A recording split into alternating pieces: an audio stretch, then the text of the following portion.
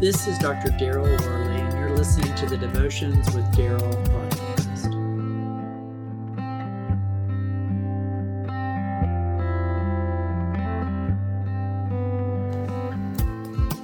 Looking at Solomon and his life after he stepped away from God, it's so easy and tempting to focus solely on the judgment and punishment of Solomon. We often rush to see God drop the hammer on sinners like Solomon to affirm his punishment. Bad people should pay for their bad actions. Then the Lord said to Solomon, "Since you've done this and did not keep my covenant and my statutes which I commanded you, I will tear the kingdom away from you and give it to your servant. However, I will not do it during your lifetime because of your father David. I will tear it out of your son's hand. Yet I will not tear the entire kingdom away from him. I will give one tribe to your son because of my servant David and because of Jerusalem that I chose." That's 1 Kings chapter 11, verses 11 through 13.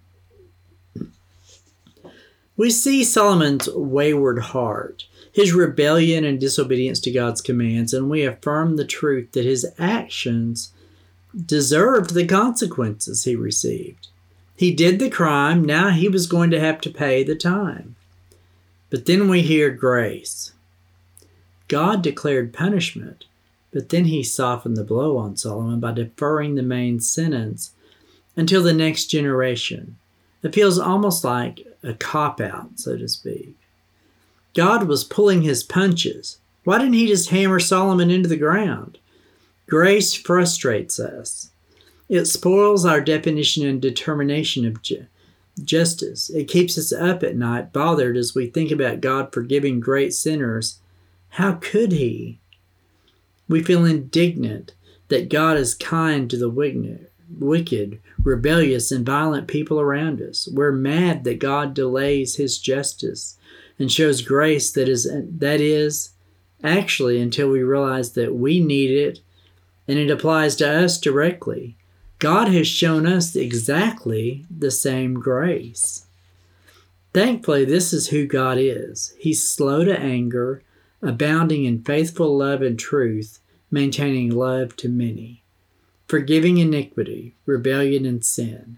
It should not surprise us that God is gracious and kind, even to the least deserving of sinners and the most hardened rebels.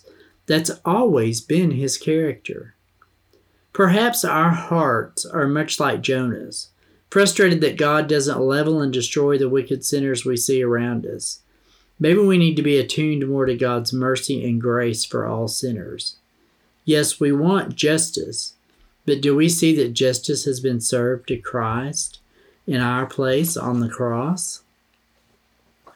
Do we believe that Christ came to satisfy the wrath of God against us, so that we might receive the righteousness of God?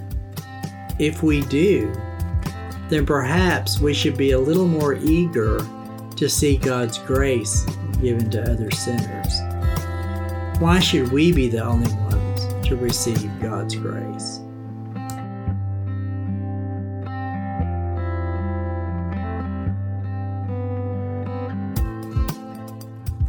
God be with you till we meet again. Until next time, this is Dr. Daryl Worley, praying that you have a blessed day filled with the richest blessings from God.